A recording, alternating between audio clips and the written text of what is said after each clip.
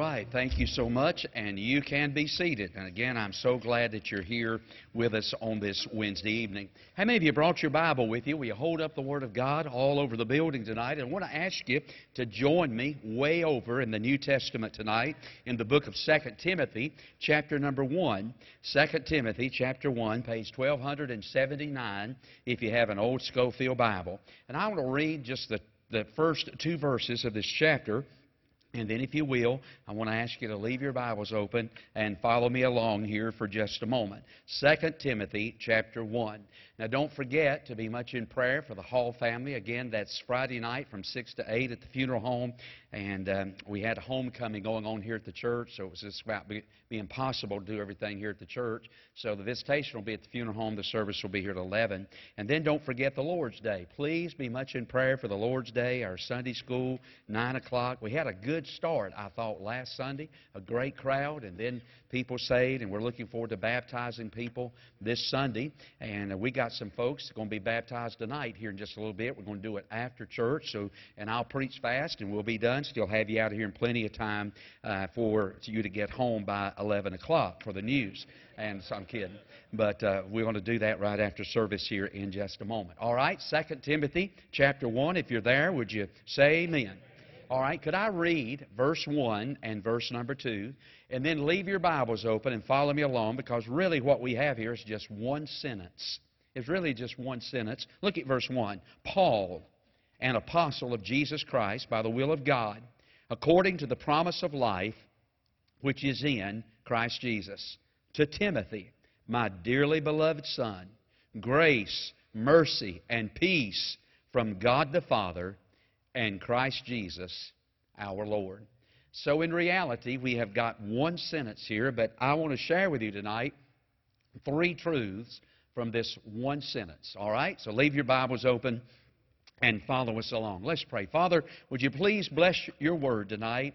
And God, I know that with all that's going on this week, and not just here at church, but in our own individual lives, Lord, that it's easy to come to church and be distracted and mind being pulled in 50 different ways. But I do pray for just a little bit that the Spirit of God would be pleased to help us and speak to us from this text tonight. And God, just help us. God, please encourage our hearts as we move through these days. And bless your word, I pray, in Jesus' name, amen. As of the writing of 1 Timothy, now we're in 2 Timothy, but as of the writing of the book before 2 Timothy, most believe that Timothy, whom these two books were written to, was the pastor of the church located in the city of Ephesus.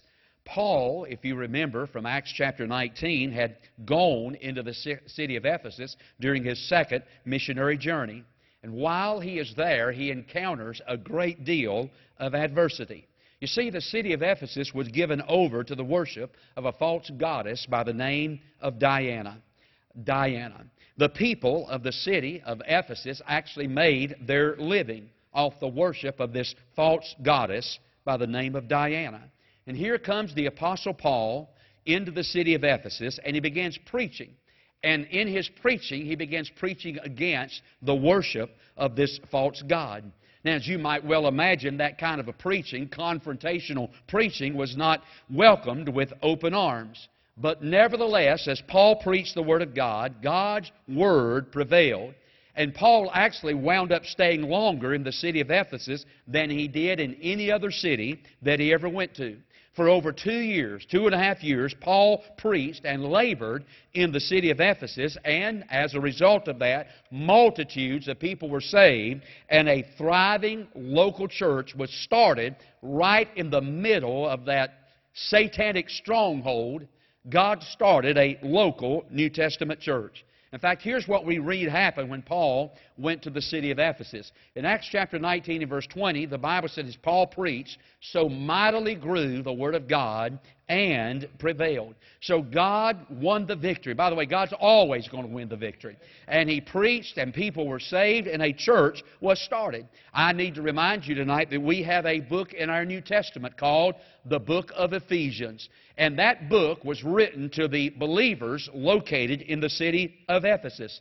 We also, if just by way of remembrance, be reminded tonight that over in the book of Revelation, chapter number 2, we have a letter written by the Lord Jesus Himself to a church located in the city of Ephesus. Boy, it was a good church. You remember those 7 churches in Revelation chapter 2 and chapter 3? Out of all those 7 churches, boy, God had some good things to say about the church of Ephesus. They were standing for truth. They were laboring for the Lord. Of course, the one blight that God brought against them, one negative thing God brought against them was they had left their first love, but it was a very, very thriving church. Well, it seems evident when Paul left the city of Ephesus after those years of laboring there, that he left this young man by the name of Timothy behind as the pastor of the church of Ephesus. Now, you got to understand, that probably was difficult to do. It really was. I mean, he is following in the footsteps of the Apostle Paul. I'm telling you, that had to be hard to do. Laboring there in that church. I remember when I became pastor here at Woodland, people used to remark to me constantly. They'd say something to the effect, boy, you have some big shoes to fill trying to follow a preacher like Brother Zeno Gross.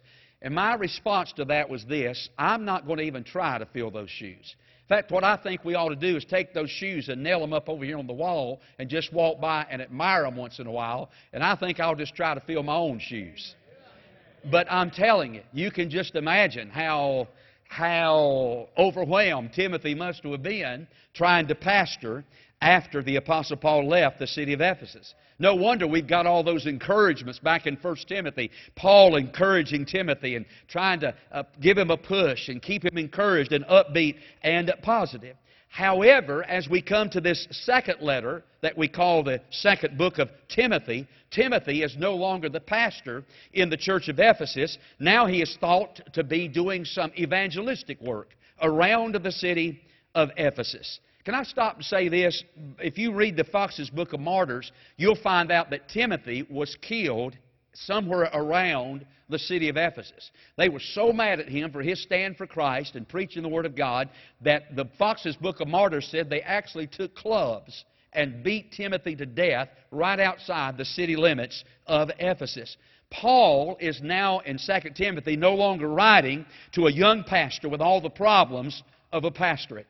Now he is writing to an older, much more mature preacher. And I'm entitling the message tonight, I'm entitling it, A Manual for Maturity. A Manual for Maturity. You know, in every church is somewhat like a hospital when it comes to ministry. You see, every church ought to be in the ministry of being spiritual obstetricians. So we practice in our church, we practice spiritual, and I hope I'm saying this right, obstetrics. But not only are we spiritual obstetricians, but once we become spiritual obstetricians, we also become spiritual pediatricians. Now let me explain that statement. You see, as obstetricians, the main job of a doctor who majors in obstetrics is bringing babies into the world. And our church ought to be in the constant habit of bringing children, babies, into the family of God. Why, you ought to be a spiritual obstetrician. We ought to call you Dr. David. We ought to call you Dr. Darrell. Because I ought to be in the habit. You ought to call me Dr. Tim. We ought to be in the habit of bringing children into the family of God. Our church ought to major in spiritual obstetrics. But we don't just major in that, but once we become spiritual obstetricians, we also then must become spiritual pediatricians. Because we just don't bring babies into the family. Once we get them into the family, then we've got to start caring for them.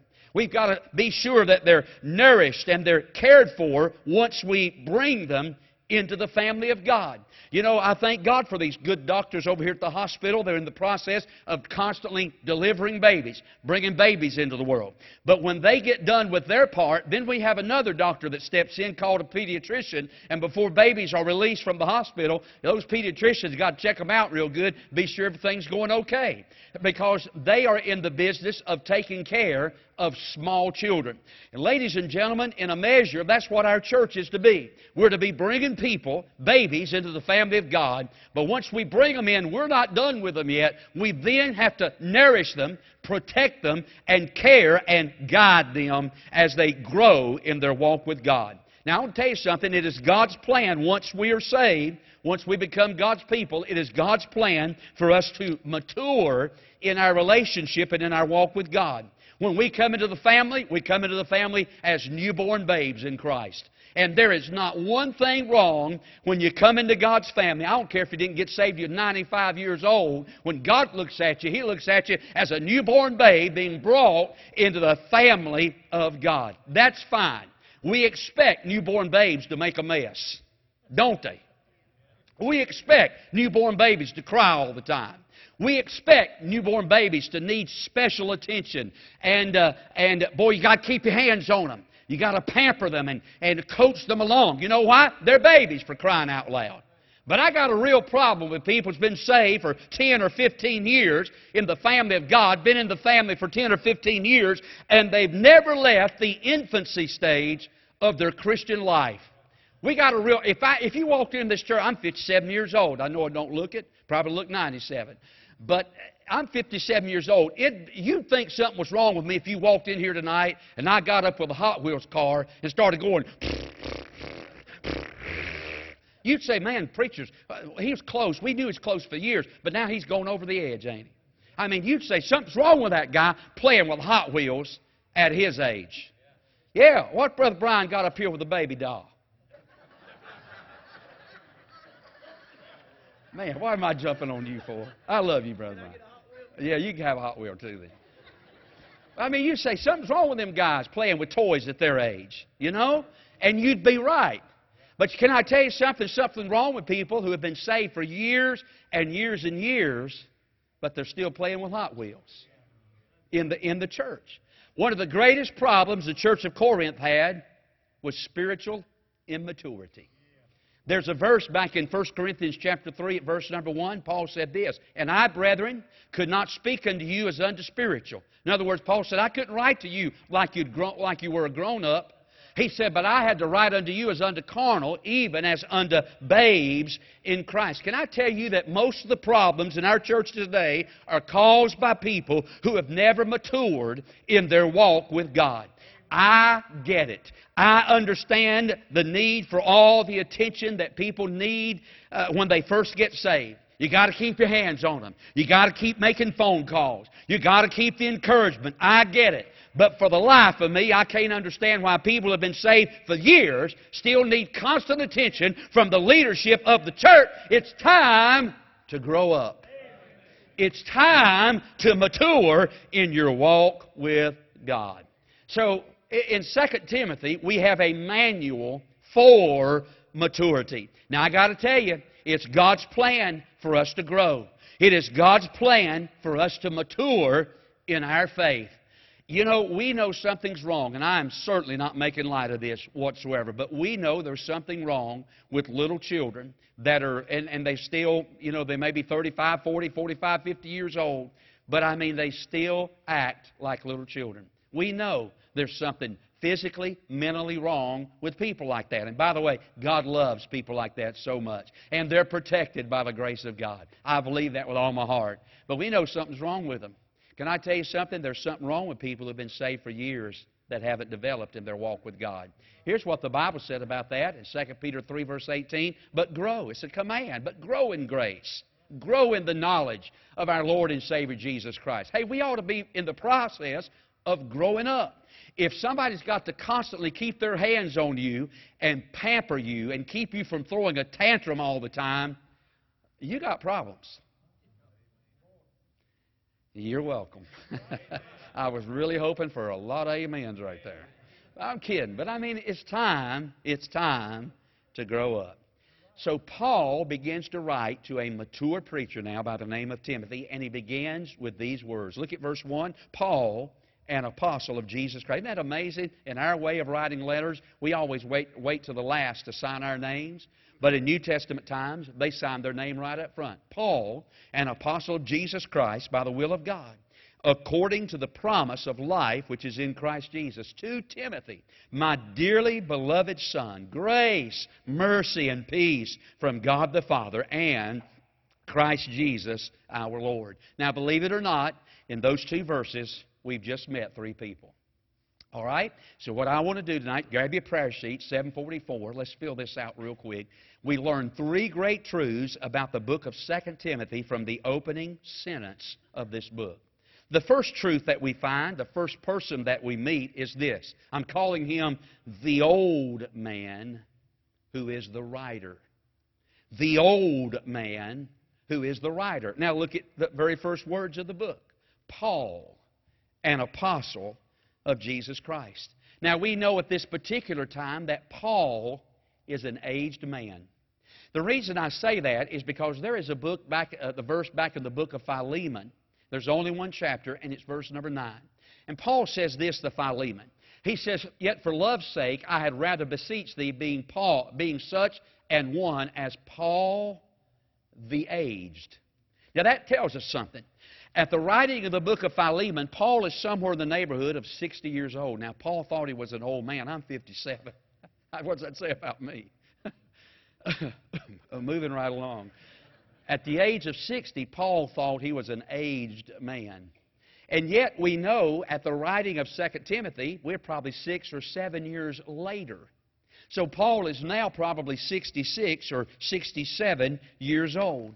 And he's writing now as an old man. He is the writer of this book. Notice the name Paul. You know what the name Paul means? It means little or little one. You know, most people think and believe that Paul was a very little man. I'm talking about in stature. Most people think that Paul was a short man, barely a little over 5 foot tall. He was bow-legged. He was bald-headed, and he had very, very bad eyesight. You know, when you were to look at the Apostle Paul, you wouldn't see anything about him that would cause him to stand out to be somebody special in your eyes. In fact, Paul said of himself on one occasion that he was weak in bodily presence. In 2 Corinthians chapter 10 and verse number 10, he mentions the fact that as far as his bodily presence, that he was a weak individual. That means, in Forsyth County language, he wasn't much to look at. But although he may have been small in the physical sense, boy, he was a giant when it come to anything spiritually. And we all know how it began for the Apostle Paul. We understand. We got our book of Acts, and we understand how it all started for old Paul. We remember him when his name was Saul. And it started in those days when Saul was persecuting the church of Jesus Christ. You see, Saul was a religious man, but he was a lost man. Saul was an intelligent man,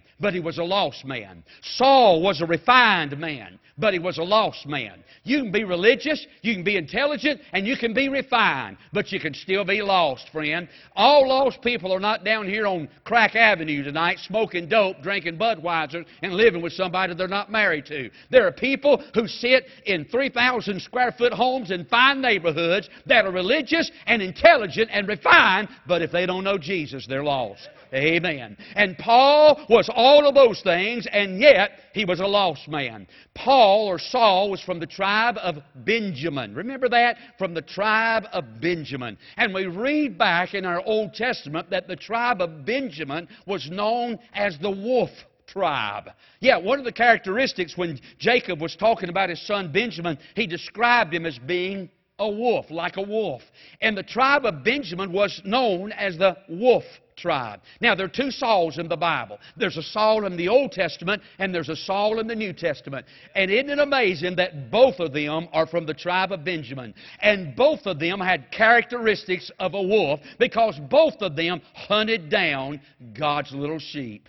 Yeah, the Saul of the Old Testament was from Benjamin, the tribe of Benjamin. And he hunted down little old David, just like a little old wounded sheep. And he hunted him, and he hounded him. And he hampered him every step of the way. And then the Saul of the New Testament was no better, because he hunted down God's little sheep and tried to kill and molest God's little sheep. But I tell you this, God had a plan for the Saul of the New Testament. I think it all started personally at the stoning of Stephen. That's right. I think when Paul was consenting unto the death of Stephen. Stephen was a deacon, you may remember. One of the first Baptist deacons in the Bible. He was a deacon. And the Bible said old Stephen had stood up and preached a message, and they got so mad at him for what he preached. And Saul was consenting. Saul gave his voice the authority to put that Baptist deacon to death. In fact, the Bible said Saul held the clothes while they put him to death.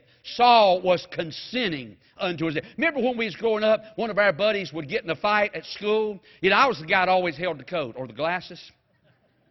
I didn't want to get in a fight, but I didn't mind holding the coat or the glasses. I'd say to them, don't hit me, I'm holding the glasses, man. And that's, you know, Saul didn't dirty his hands with the death of Stephen, but he was consenting to the death of Stephen. And I'm telling you, what he saw and what he heard that day, I think haunted him till the day he died. You remember when old when old Stephen was about to die, and he looked up, and the heavens opened up, and he said, I see Jesus standing at the right hand of the Father. Oh, there was such a glow on his face, such a look on his face. I don't think Saul ever got over that. And when he heard the words of old Stephen, when Stephen looked up and said, Father, lay not this sin to their charge. I think those words haunted old Saul. I think every night when he laid down, tried to go to sleep, he could see the glory on the face of that man of God. Those words kept ringing in his soul over and over again. Lord Jesus. Saul had maybe been on the Sanhedrin court and had cast his vote to put that man by the name of Jesus to death on the cross. And now here's old Stephen talking about seeing him. What in the world is going on? And later on the Damascus road, the Lord appeared to old Saul. And he said to Saul, it's hard for you to kick against the pricks. Saul, you're resisting, you're fighting, but you're fighting a losing battle. And there on the Damascus road, Saul waved the flag, the white flag of surrender, and got born into the family of God. Aren't you glad there was a day in your life when you were tired of kicking against the pricks, friend? You went to church and saw the glory on the face of God's people. You heard the words of that man of God, and they kept ringing in your soul. And God came to you through the Holy Ghost and said, it's hard for you to kick against the prick. And then came the morning, the evening, the afternoon, the revival service when you waved the white flag of surrender and you got saved. Your words to the Lord were these words, who art thou, Lord, and what wilt thou have me to do? That's how old Saul got in. Well, I'm glad I got in one day. But I'll tell you what, I've got a lot of regrets in my life of things I've done. But I'll tell you one thing, bless your heart, I've never regretted walking into the family of God. Yes, sir. I'm talking about the old man who is the writer. The old man who's the writer. But then second of all, look in this text. Not only is there the old man who is the writer, but look again at verse number 2. There's the young man who is the reader. Yeah, Paul's writing to somebody. Now, he describes himself as an apostle by the will of God. And the word apostle means a sent one, or the word apostle means a missionary on a mission. Paul was on a mission with a message for his master to the multitudes. And can I tell you what we are? We're on a mission with a message from our master to the multitudes. And then he comes in verse number 2 and he says, all right, now I want to tell you, here's who I'm writing to. So now we've got the young man who is the reader. Look again at verse 2. To Timothy, my dearly beloved son. So now we know that Paul is the old man, he's the writer. And by the way, we know the Holy Spirit inspired the Word of God. He used human instruments, but He inspired the Word of God. The Bible is the... Hey, I want to tell you something, friend. You're not sitting in the church that's going to raise question marks when it comes to the inspiration, the authority of the Word of God. Hey, this church is a church where we just place an exclamation point. If God said it, that settles it. Amen. The Bible just doesn't contain the Word of God. The Bible is the Word of God. Holy men of old spake as they were moved. God gripped their heart. God gripped their head. And God gripped their hand. And God inspired men. God, hey, He used their personalities to write in, but God gave them what to write. Hallelujah. I thank God for the Bible, don't you? But then he's writing now to this young man by the name of Timothy. Now, from every indication, Paul calls him my son. Now, we know, we've read the Bible. We know the Apostle Paul, there's no record of him ever being married. So when he calls Timothy his son, what's he talking about? I mean, did he have a son out of wedlock like a lot of people are doing today? I don't think so. You know, in our day, it used to take 9 months for people to get, have babies, but now they get married and have them in 3 months. Don't take as long to bring them in the world no more, does it? But here's Paul, and he said, that's my boy. That's my son. But he isn't talking about physically. You know what he's talking about? He's talking about spiritually. He said, that is my son. We know that Paul led Timothy to the Lord Jesus. He was his son in the faith. Now, I know I can almost see how it come to pass. That's right. You see, back in Acts chapter 16, we learn a little bit about Timothy's life before he met the Lord. And we come to understand a few things about Timothy's family. Because we know that Timothy's daddy wasn't a saved man. Back in Acts chapter 16, in verse number 1, the Bible says that Timothy's daddy was the son of a certain woman who was a Jewish and believed, but his father was a Greek. So we understand that Timothy's daddy was not a saved man. But we understand that his mama was a saved lady. Now, I caution people. Don't be mad at me, but I tell saved people, I caution people that are saved not to marry unsaved people. How many young ladies have saved themselves and they've kept themselves pure and clean and virtuous only to marry some old jackleg that don't have a spiritual desire for the house of God or the things of God to live in regret for the rest of her life? Oh, I want to encourage you, you be careful who you marry.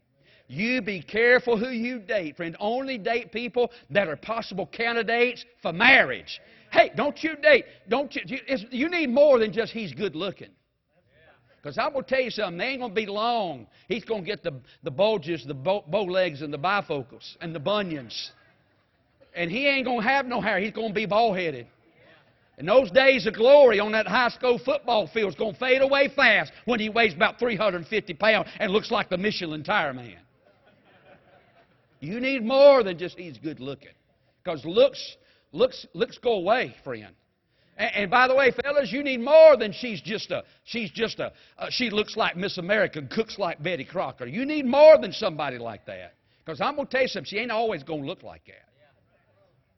You heard about that old gal who had those, a man, he married her, and he said, well, I thought her teeth was as bright as the stars of night. And he said, I found out when we got married that they are like the stars of night. Said they come out every night. She just sets them over there in the counter, just right over there, puts them in a glass. And let me tell you something about us old boys. He ain't near as good looking when he's setting up the bed biting his toenails off. You're going to need more than just looks. Can I have an amen? You must be sitting in the bed biting your toenails off. You wouldn't be laughing like that. Now, what was we talking about? So here it happened. Timothy's mama had married an unsaved man. Didn't have a desire for the things of God. I remember my Uncle Pete Smoot, my Aunt Burdine Smoot. My Aunt Burdine loved the Lord with all of her heart.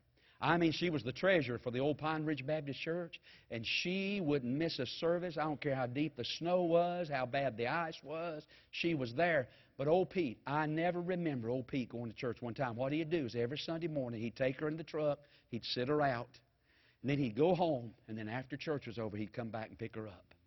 And for my whole life, that's all I remember about my Uncle Pete and Aunt Burdine.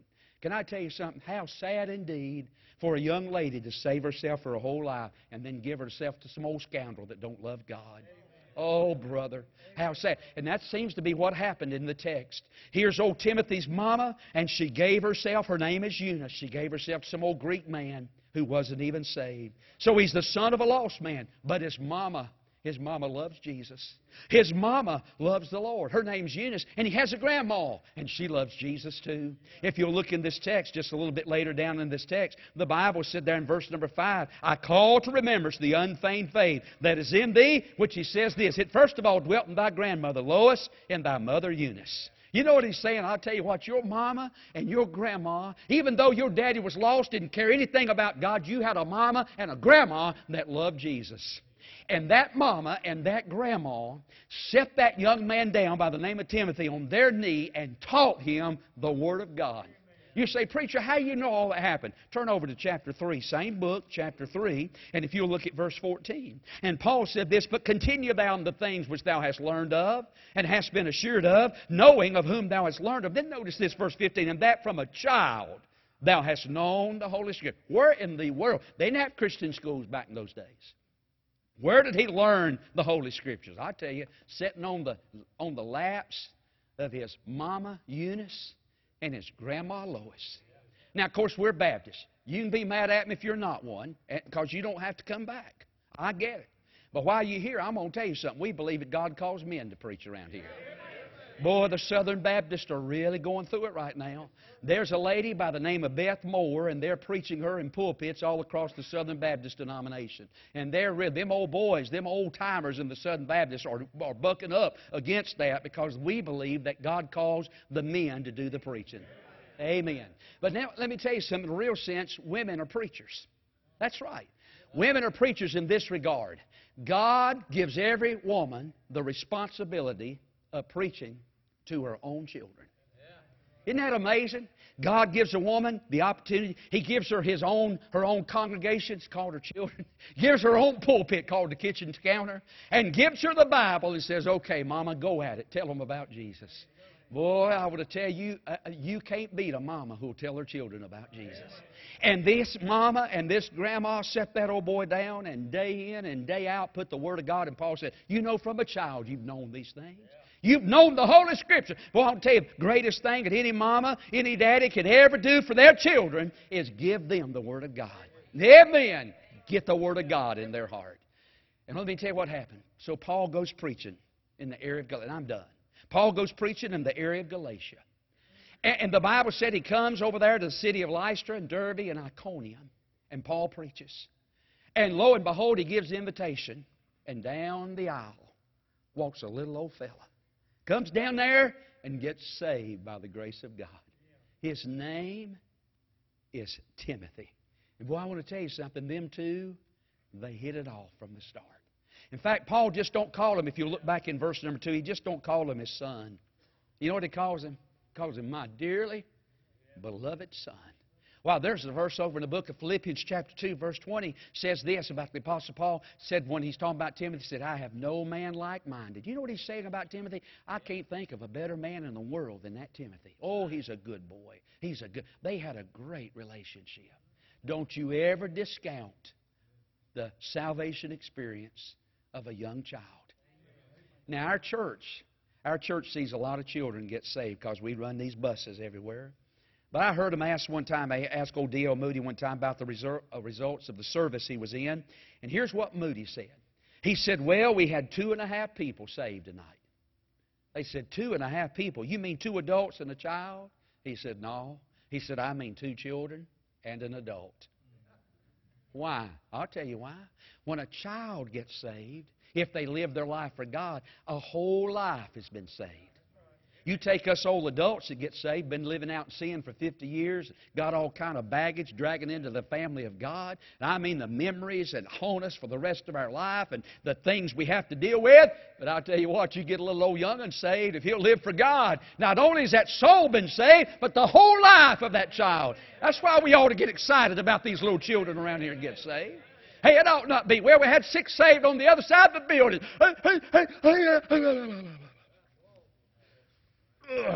Man, somebody ought to jump up and say, glory! 6 young'uns got saved on the other side. That's 6 young'uns, if they'll live their life for God, their whole lives are going to be saved, not just their soul. We get excited over 75 and 80-year-old people get saved. By the way, I think we ought to. But I'll tell you what we ought to really excite when these 6 and 7 years old get saved. Amen. Don't ever discount the salvation experience of a child. One of the greatest joys you and I will ever have in this walk of life is leading others to Jesus. And it just seems like that Paul and Timothy just hit it off. You know, some of the best friends I've got in this walk of life is people that I've led to Jesus myself. I just buried one of them not long ago, old David Davis. I led that old boy and his wife to the Lord one night, one Sunday night after church. I went over to their house. and led them both to the Lord. Little did I know that night, sitting in that little single-wide trailer in Southmont, North Carolina, that God would start a friendship in my life that would last right on up till the time He went to heaven. He used to get on my nerves so bad. I mean, he was always picking about something. I remember I went out, somebody down there gave me a little Volkswagen Rabbit. It sounded like a bunch of squirrels running in the engine when you crank that thing up. Most of the time, you can ask my wife, I would have to push it out to the end of the driveway and then start it down the hill and roll it down the hill. It had a 5-speed in it, and I'd jump it off by letting the clutch out, pop it up, and then it would start on down the road. That low-down David Davis, I come out of the church one night, and I throwed that thing in reverse trying to back up, and it wouldn't go nowhere. And I thought, what in the world? And that idiot had put rocks behind my tires, and that thing wouldn't even back up. But I tell you, we had the best time in the world. He got called to preach. God called him to pastor a church down there, and he just recently died. But I tell you what, he was my son in the faith. Even though me and him was about the same age, every Easter Sunday morning, he would call me and say, Preacher, thank you for coming to my house and leading me to Jesus. That old boy would fight for me. In a mortal second, he'd fight for me. That was just a special... You don't have any better friends than the friends you lead to Jesus. Oh, brother, they make great... So I'm done. So we got the old man, who's the writer, the young man, who's the reader, but then watch this. We have the God-man, who's the center. You see, if you'll look 3 times in verse 1 and verse 2, Paul mentions Jesus 3 times. In fact, if you'll read this whole book, and I know you have before, if you count them, there's 14 times he mentions Jesus in 4 chapters. You know what this book's all about? It's about Jesus. Hey, can I tell you what the Bible's about? It's about Jesus. Yes, sir. He's the center and the circumference of the whole Word. It's all about Jesus. And then he says this in verse 2, grace, mercy, and peace. That's what we get from Jesus. We get grace, we get mercy, and we get peace. And I love this. Grace. You know, we get our English name Karen from grace. You've heard of charismatics. That's grace. Grace gifts. Charismata. Charismatics. The word we get the name Karen from grace. And then if you look at the word peace, we get the word Irene from peace. But can I tell you something? Grace and Irene's got a sister. And her name is Mercy. Aren't you glad when you come to Jesus, you get grace. You get Karen. You get everything you don't deserve. And when you come to Jesus, you get peace for the disturbances and the storms of life. Thank God for the peace of God. But aren't you glad them two got together and had a sister? And aren't you glad that God gives us what we don't deserve in Karen? God gives us peace. But in mercy, God gives us God keeps us from getting what we do deserve. And I don't know about you, but the one thing I depend on every day of my life is the mercy of God. Even more than grace, don't be mad at me, even more than grace. Can I tell you when I come down the road praying most of the time, God, have mercy on me. Lord, don't give me what I deserve. If you gave me what I deserve, I'd be in hell with my back broke, frying like a piece of bacon. Don't give me what I deserve. I deserve that. But please don't give it to me. And I'm glad that God is a God of mercy. Let's bow our heads for prayer. We've got to go.